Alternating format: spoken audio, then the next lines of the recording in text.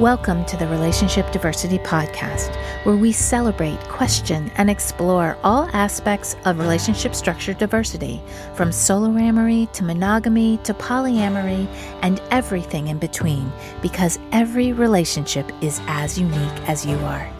We'll bust through societal programming to break open and dissect everything we thought we knew about relationships, to ask the challenging but transformational questions: who am I, and what do I really want in my relationships? I'm your guide, Carrie Jaroslaw, best-selling author, speaker, intuitive, and coach. Join me as we reimagine all that our most intimate relationships can become. I met my first serious boyfriend in my freshman year of college. I was a few months into this brand new experience, aka college, in a brand new small southern town in Florida, which was drastically different from the Washington, D.C. suburb I grew up in. I first saw David at a club, and I was instantly drawn to him. His crystal clear blue eyes magnetized me. He had a gentle nature to him, yet was incredibly engaging and charismatic. We spent our first date running around campus, laughing and connecting. He gave me flowers and a sweet card on Valentine's Day, a first for me. He had captured my heart, and I began to trust him, another first in my life. I started to surrender to the feelings I was having for him, when seemingly out of nowhere, he disappeared. I couldn't find him. This was before cell phones, and we were living in dorms, so I couldn't even reach him directly by phone. I didn't see him at the clubs. I began to wonder if he was even real. I was heartbroken. It was a shock to my system. I spent the next 2 months without any answers, dazed and confused about the entire 5 months we had spent together. Another 8 weeks later, I saw him at a party, and he was tripping on LSD. When he saw me, he told me that he was having a bad trip and left the party. I made up this story that he had gotten into drugs, and that was what pulled him away from me. I felt like the victim in this situation. There was nothing I could do about it but suffer in pain. I was left feeling helpless, blaming him and the drugs for the abrupt ending. This kind of experience repeated itself over and over again for the next 5 years. It followed me through college and into my new post-schooling life in New York City, until I learned about how my beliefs and past can play out in my present moment. This was the beginning of my shift from unconscious living to conscious living. I began to put my attention and intention into understanding why this pattern kept playing out. Looking back, it was so clear, but in the moment, I was still deeply wounded from my parents' divorce that I couldn't see how that foundational time in my childhood embedded into my subconscious, creating my present experiences.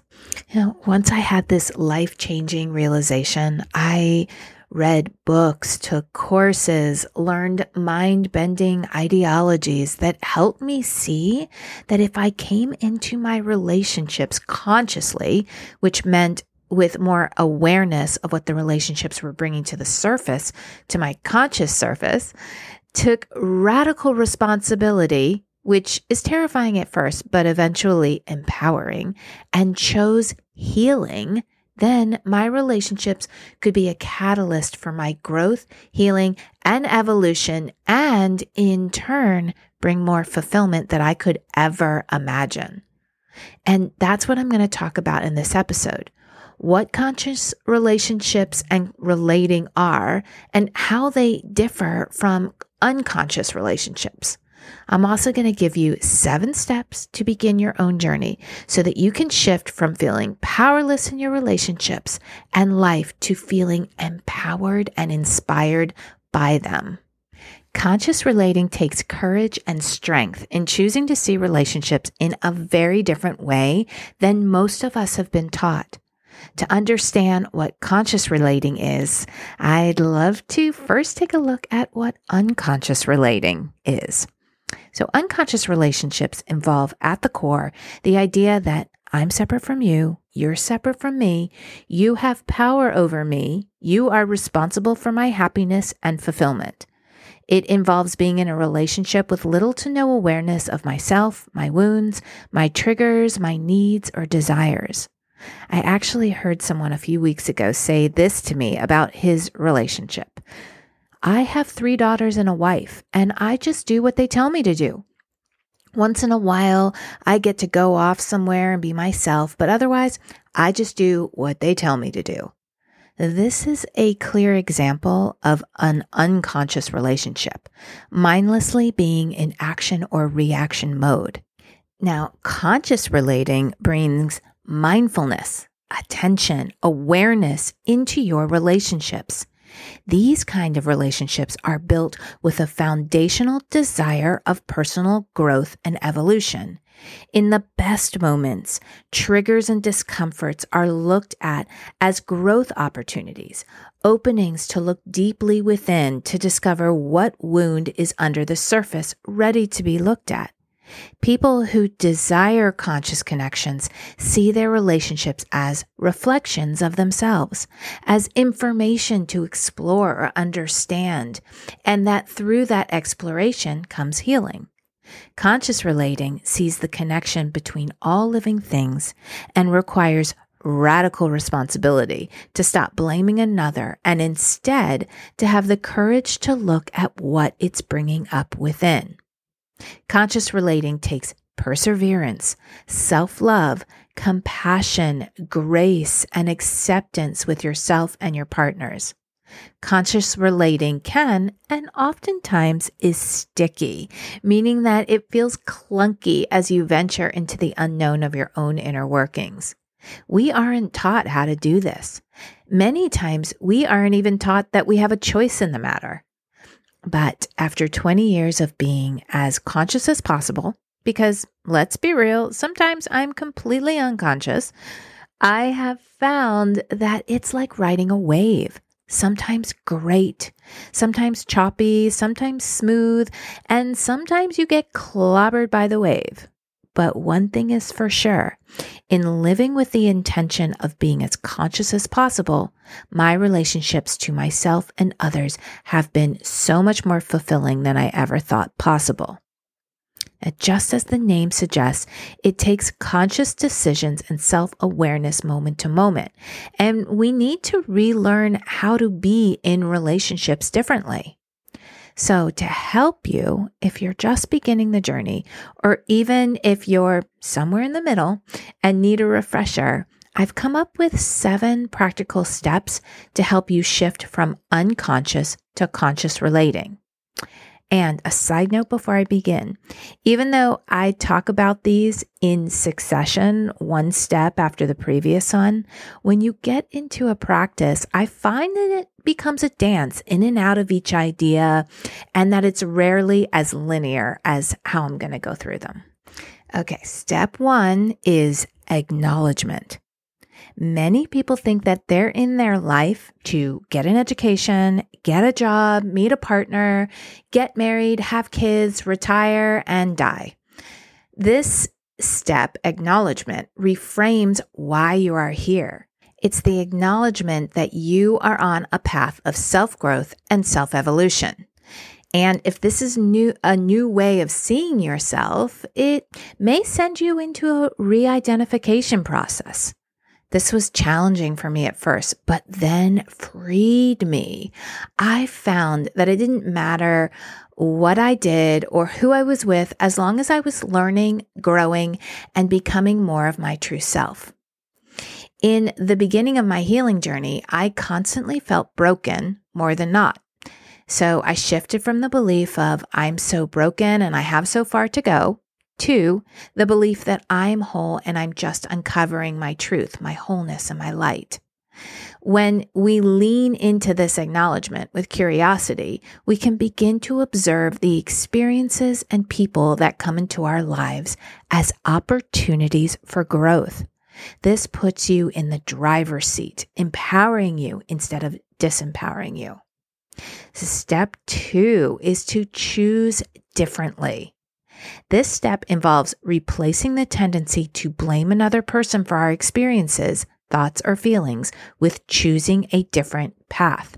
Even if you don't know what that path is, choosing differently may look like asking for a pause in an argument to give you space to ask yourself what's really going on for you. It may look like disengaging in a conversation where you find yourself in opposition to give yourself space for introspection. Choosing differently takes attention and focus. It takes knowing and getting to know yourself so well that you know what your own unique signs and symptoms of getting triggered may be. And when you realize or observe those behaviors, you instantly stop what you're doing and choose a different action or thought. Now, the interesting thing about this step is that we are inundated with programming from every aspect of society that we would feel better if something on the outside of us changed or went away. Like I said before, we've never been taught how to refrain from blaming the outside world for our current experience. And this is the exact reason why many times we're never able to fully release, forgive, and heal, and have a different experience. The answers are never outside of us. They exist within. Our freedom lies in choosing differently. Once you have made that important choice, it's time for step 3, which is going inward. This is about reflection, curiosity, questioning, and unraveling.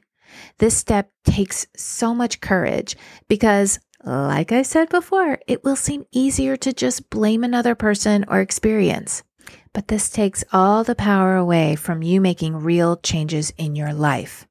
Going inward can come to you through many activities like exercise, yoga, meditation, journaling, walking, dancing, taking a bath, one of my favorites, all which are just about quieting your mind and creating the space to listen to yourself deeply.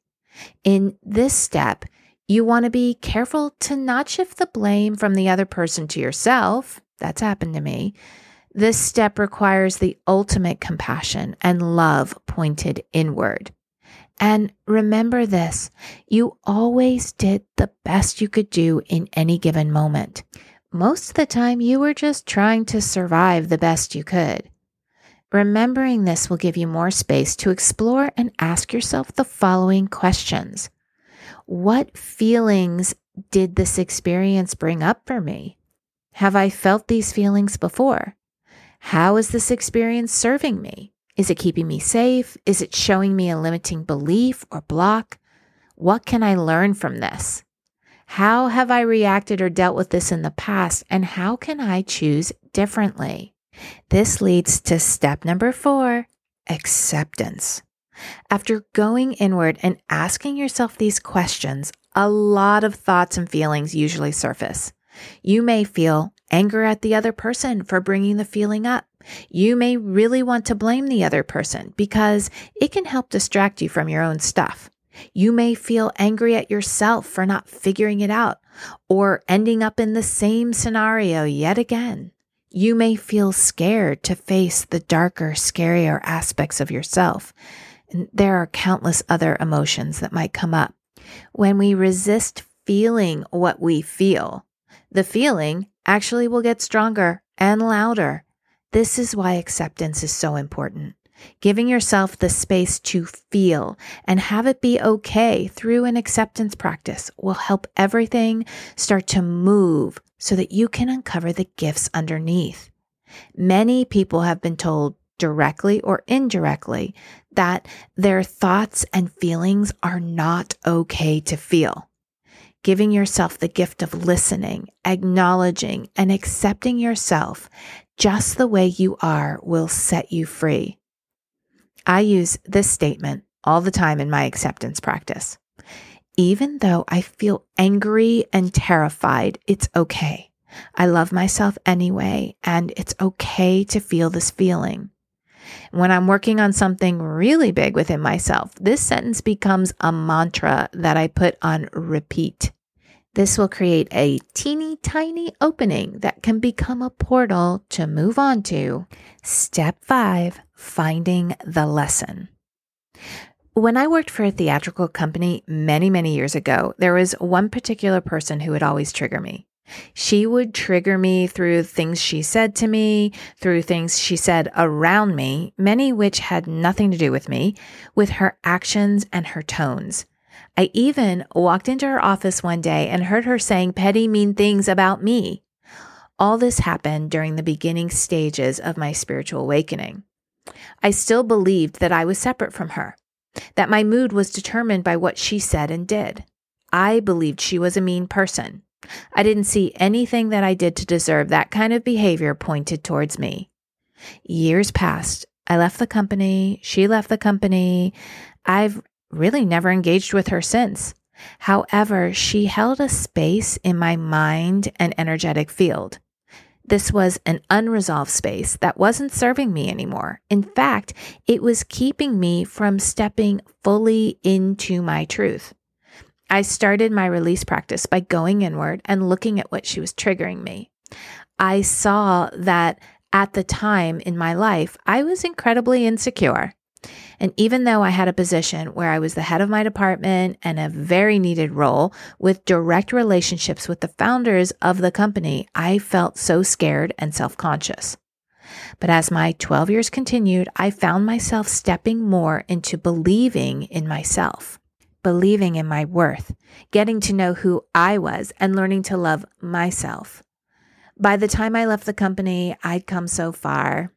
And as I continue to look into this, because it still came up from time to time, I surrendered and finally asked for communication about her soul role in my life. I saw that she was the beginning of the self-worth journey. She was the inspiration who helped me first stop the self-deprecating talk and open up to a new way of being. She was the start of this great lesson for me. So to start your own inquiry into what the experience or interaction or person is teaching you, start with what they bring up in you. Start with asking and inquiring what this great lesson might be. Look at what you're struggling with. What's feeling hard to you? What's one thing that you've really been wanting to learn as far as growth and healing, and how this person or experience is helping you to learn it?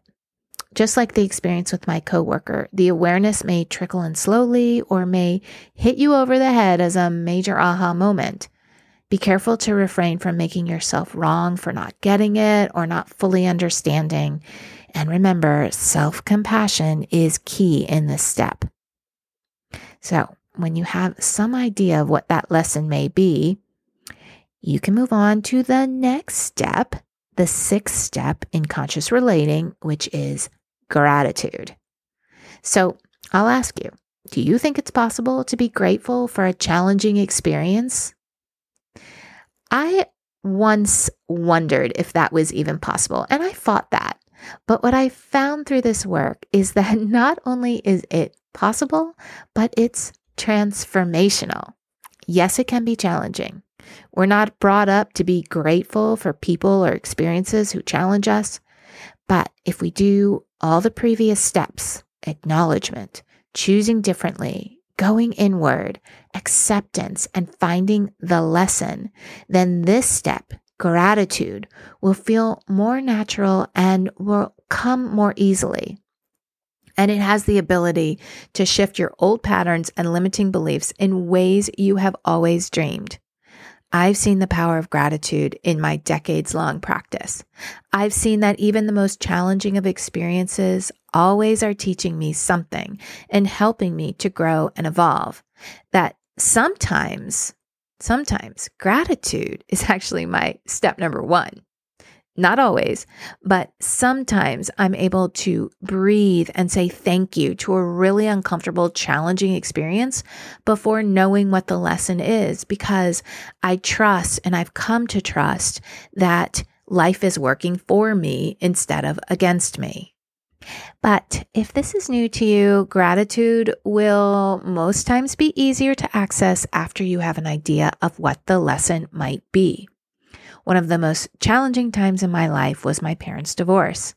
When I got perspective in my 20s, 30s, 40s, and now in my 50s, I saw the many gifts that came from that really challenging experience. I became thankful for it, for all of it, because it made me who I am today. Which helped me with the final step, step 7, reclaiming your power. When you do this work, are consistent with your practice, summon your strength and courage to persevere even when you don't want to, you will feel empowered. Through conscious relating, your relationships become sources of personal healing and growth. Whether they last 1 minute or a lifetime, they will become experiences of inspiration, rebirth, and renewal. You will continually be in awe about who you attract into your life and what those people teach you. Life becomes a magical, mystical experience, even when there are challenges to face. And when this happens, you reclaim your power, trusting that from a bigger perspective, and I'll call it a soul perspective, your relationships serve you and your evolution as a human. Conscious relationships are not for the faint at heart. They are for those wanting to experience lasting fulfillment while feeling empowered. So I'll ask you, what do you choose? If you want help on this journey from unconscious to conscious relating, connect with me through the link in the show notes. And as always, stay curious. Thanks so much for listening to the Relationship Diversity Podcast. Want to learn more about relationship diversity? I've got a free guide I'd love to send you. Go to www.relationshipdiversitypodcast.com to get yours sent right to you. If you liked what you heard, please subscribe to the podcast. You being here and participating in the conversation about relationship diversity is what helps us create a space of inclusivity and acceptance together. The more comfortable and normal it is to acknowledge the vast and varied relating we all do, the faster we'll shift to a paradigm of conscious, intentional, and diverse relationships.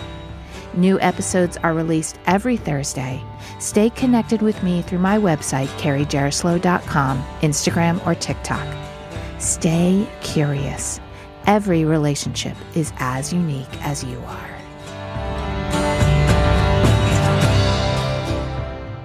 Are you feeling stuck or unfulfilled in your intimate relationship? Do all your relationships end in the same way? Do you feel like you've lost the spark in your current relationship? Can you never even find one person who you want to explore a relationship with? If you answered yes to any of those questions, are sick and tired of feeling like a failure in your relationships, and desperately desire a different experience, then my 8-week deep reprogramming intensive may be the answer for you. In this program, I work individually with you for 8 transformative weeks. We'll identify the subconscious programming that's keeping you stuck and shift it to a new affirming belief systems. We go deep, we get real, we get results. This is healing unlike anything you've ever experienced before. Here's what people are saying. Jordan from North Carolina said, more has shifted in 8 weeks of working with Carrie than 10 years of psychotherapy. Jane from Sanford, North Carolina said, it's honestly changed my life. And Cassie from Santa Barbara, California said, Carrie's laser precision in helping me diagnose where the stuck energy was helped me make positive movement in our first session alone. Absolutely transformational. I love being a guide and witness to these courageous people who claim that they were done with their past experiences and ready for something different. I'm opening a limited number of spots for 2023 and would love to help you permanently transform your relationship experience. To set up a free 30-minute clarity call where I'll help you uncover your number one block to fulfilling relationships, connect with me through the link in the show notes. You are worthy of experiencing deep fulfillment and love in your relationships. This intensive work will help you get there.